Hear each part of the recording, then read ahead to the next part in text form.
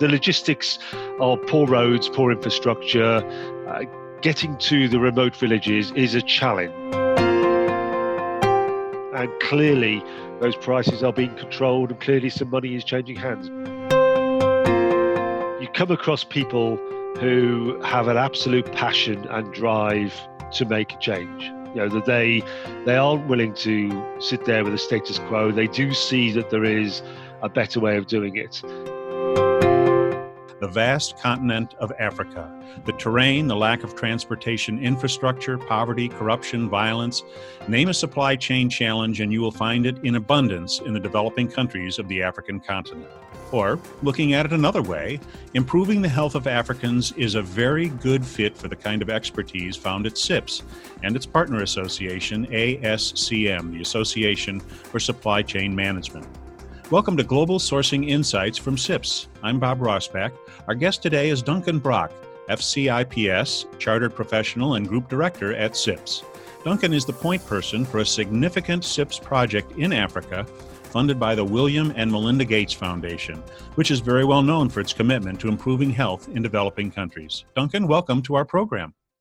Bob, thank you, and delighted to be here and to join the program today. Excellent. Well, let's start with the basics. What are a few of the most significant medical supply, procurement, and logistics challenges in Africa? You touched on a few in your introduction there. The logistics and getting drugs, medical supplies, equipment from warehouses to point of use is where there's been a lot of focus from a number of organizations. And the logistics of poor roads, poor infrastructure, getting to the remote villages is a challenge from a logistics perspective. What we're looking at is more around the procurement perspective, which is how does stuff get into the warehouse in the first place?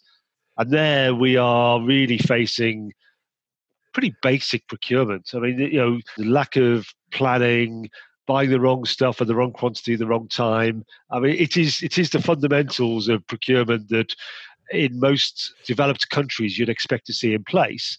And without that, feeding the machine that goes into the warehouse, then trying to get it from the warehouse to point of use is always going to be a big challenge.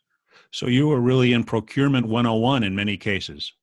Yeah, I've described it as that. And if you look at a maturity curve of procurement, what we're unearthing in these countries we're working with is really, it is basics. And what's been interesting is that while you can point the finger at the Department of Health and others, what we're finding is there's so many people are starting to get involved in this procurement, whether it's donors or it's people like DFID from the UK, almost like taking over the procurement on behalf of government, but then only doing a bit of it.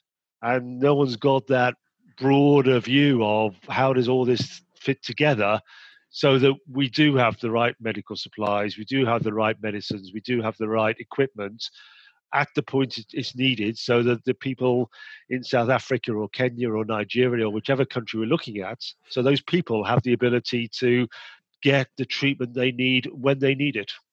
So in a way, you have some well-intentioned organizations and people kind of falling all over themselves in some ways trying to help and making a kind of a big mess. I think it'd be unfair to say the big mess. I mean, I think that's there are certainly organizations, I'd say the Global Fund as an example, that are doing a very, very good job at trying to consolidate demand so that they're getting good value for money out of pharmaceuticals and then supplying them into these markets. I think the challenge is making sure that flow links in with equipment and supplies and other things that go with the treatments. So part of it is coordination, and part of it is, you're quite right, there are lots of very well-intentioned organizations trying to do the best, but not necessarily connected. And if you sat there as the Department of Health procurement director, trying to understand how all these bits fit, and therefore are you really getting the value you need from the budgets that's available, that's probably where there needs to be a lot more focus as far as we can see. So who is purchasing the supplies, and how are their choices limited by their circumstances there? Most of the people who are doing purchasing at the moment have come from a pharmaceutical background, certainly the ones that we've been interviewing and talking to.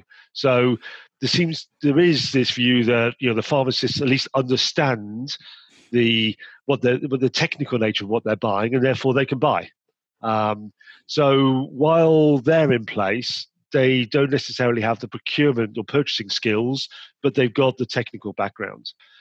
There are other constraints in place as well. There's things like an essential medical list that in the country, let's take South Africa as an example, to have drugs, to procure drugs, you need to have them on the essential medical list. Now, that essential medical list is controlled by the regulator. Now, if that regulator does not approve an alternative drug, then as a procurer, I can't go and buy the alternative. So procurement's been done in a certain way, but there's also quite a few market constraints which stop people doing the more strategic procurement that you'd expect them to see. So they often are doing things based on what they're told to do rather than being able to influence the market in the way that I would expect people to be doing if they're really looking at a procurement in a different way. So what is the specific charge of SIPS? What are you working on? What part of the problem? What are you providing?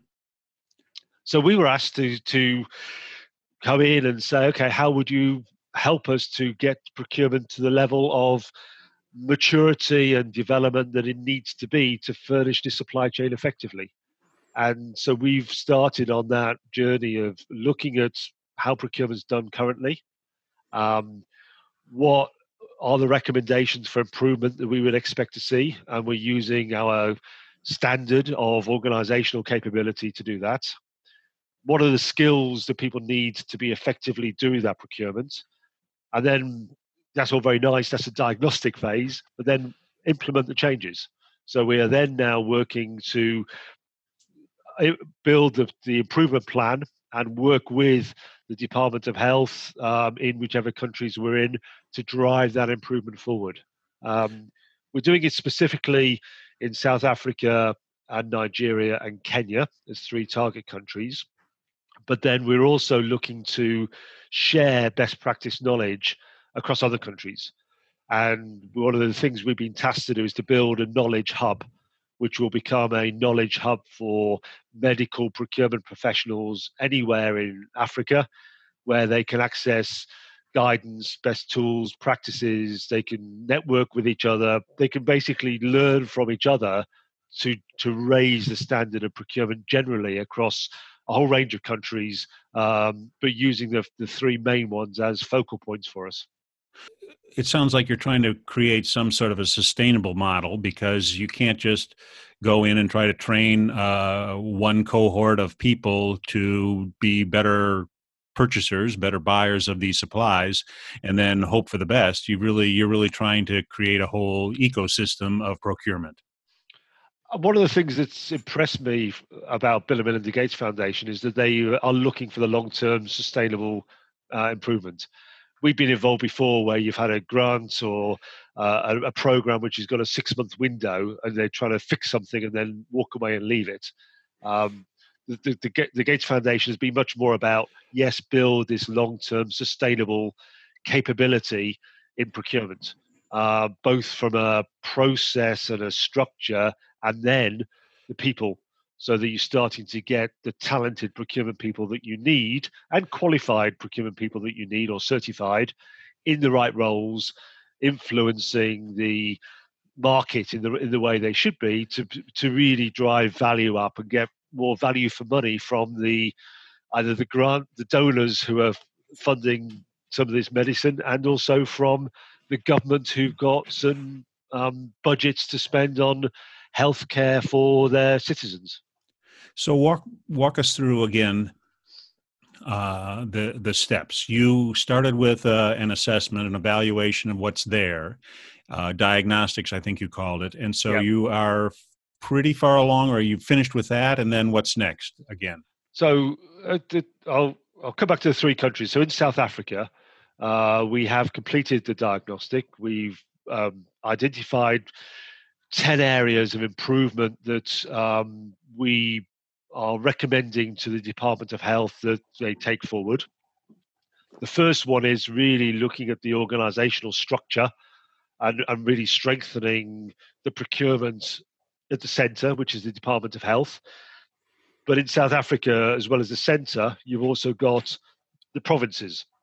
So in each province, they have their own, a bit like states. They have their own procurement structure.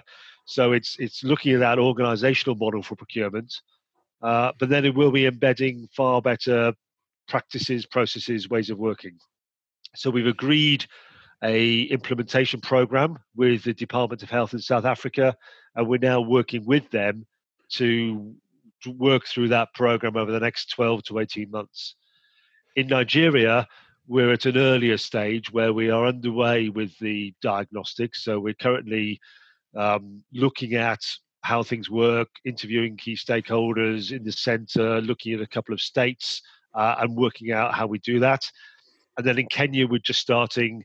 We've just got agreement with the government that we will do this first phase. And so we're just mobilizing now to go in and do the work in Kenya. So we've got separate teams working in all three countries. It's all been coordinated by us in the UK. You run across corruption in procurement everywhere. It's a pretty common disease. And I understand that in South Africa and maybe other parts there's really been a history of corruption in the government. And how do you address that? That's a really tough nut to crack. It is. And we have an office in South Africa, and we have been working very closely with that office over the last 6 or 7 years now. And it is a topic that comes up frequently there. We also have an office in Ghana, and we've also had the same challenges there. So we understand that fraud and corruption takes place. We also understand that the majority of it is not being done by people who I would see as being a procurement professional or a member of SIPS in these countries. It is being done by other people who have a finger in the pie and who are willing to take a cut. And whether that's politicians or whether that's sort of civil servants, there are people involved in this chain who will be taking some money out of the system. If you look at how much money is being spent on some of these drugs and equipment, and you look at what the market price is, there is huge delta. And clearly, those prices are being controlled, and clearly some money is changing hands. But we will identify it, we will shine a spotlight on it, and then we will make sure that the local authorities are given the information to go and address it themselves through their own channels. All we can do is just try and help to build a more robust procurement structure. And I had this conversation the other day with somebody that said, I'm looking for procurement people who are competent, but also confident. And therefore, you also want people who, as a procurement expert, who's looking at this spend area and thinking there's something wrong in country, you want them to have the ability to also be confident to shine a light on it and to flag it up to the right authorities. And not be, and stand up as a professional, that's what their role should be, and not just to go, oh, well, yet again, I've been told to do this by this politician or by this minister. That's not a procurement person doing their job. That's someone who's just following the process and not actually challenging the commercial practices that they see. Well, we do know that in many, many ways, procurement professionals have become change agents within organizations. So it sounds like that's a role that they have to play here too. It is. So we do a graduation ceremony every year in Africa, and I was at the South Africa graduation ceremony. Must be middle of last year, and I met sort of 100 odd procurement people who got fully qualified or certified in SIPS, and the passion that these people have to make a difference in their countries. And these were people from Zambia, Zimbabwe, Kenya, Uganda, South Africa, Botswana, and they come through with such a passion and enthusiasm for making a difference in their countries, but mostly in public sector. And I always come away inspired from those that says that there are people who are willing to shine a light on it. There are people who can see that there is money being wasted through the system. And they really do see that if they get procurement done better in those countries, then they'll improve the lives of the citizens in those countries. And that always comes through. And to a certain extent, that's why SIPS is delighted to be working on this program, because we can see that if we get these things right, we will improve the lives and the health of people living in key African countries. And that'll be a great thing to be a part of. So this is kind of an off-the-wall question, but in meeting all these folks and doing this work, have you run into any heroes, people that have just really inspired you? I'll come back to my comments about the people who I see graduating. You come across people who have an absolute passion and drive to make a change. That they aren't willing to sit there with the status quo. They do see that there is a better way of doing it, and they probably come from an environment where they've seen it done either in the private sector done better, or they've been to the US or the UK or New Zealand or somewhere, and they've seen a way of working that is very different from how they see it in their own country. And there are a number of those people, some in very influential roles. And what we're doing is trying to align with those people so that we can help them to, A, spread the message about what good procurement looks like, but B, enable them to implement some of the changes that they wanted to make, but maybe haven't had the support from people around them. We can act as a catalyst for some change there, and provide some resources to help them to implement changes that some of them of which they've had on their radar, but haven't necessarily had the opportunity to drive forward in the way that we can, because we have funding behind us that allows us to help them to do things. So do you think that you really can make a difference, that you will be able to do something that has some sustainability and not just a one shot, one time around and in and out? What's your sense?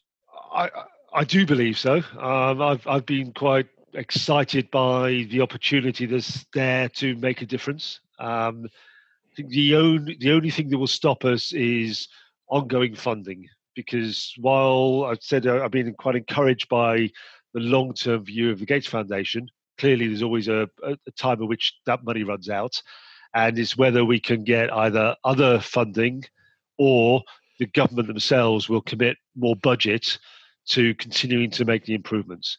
The real sustainability will come from having a stronger group of well-educated procurement professionals embedded into these health organizations. That will take a number of years to get to that caliber and cadre of people. If we get there, then we'll get sustainability. Otherwise, we could end up with a wonderful organization that looks great on paper with some better processes, but no one's there to actually make that machine work properly. So that's the bit that when I see that the numbers of people and the strength of the organization, and therefore the sustainability of a stronger health procurement organization, then that's the point where I'll know that we've started to get sustainability. Excellent. Well, it is a huge task that you've undertaken, and it must be personally satisfying to kind of see it develop. And you are making a difference. Agree? I totally agree, Bob. And it's one of those that I've been in procurement for a long time, and I've worked in a whole variety of different sectors. And it's great to find something that you believe that you really can make a significant impact by improving procurement in a way. And all the team who are involved in it all feel the same way. They all are very much in the point of, we can do something here. And what's great is, we've got a grant behind us, which allows us to get on and do something to really make an impact in a way that, if you're trying to fund it yourself, sometimes you constrain yourself in terms of the things you can do. So, we do see that we really can make a difference here. So, it's exciting to be a part of. Excellent. Well, thank you very much for joining us. Duncan Brock, Group Director at SIPS, and thanks to our listeners for joining us as well for Global Sourcing Insights from SIPS.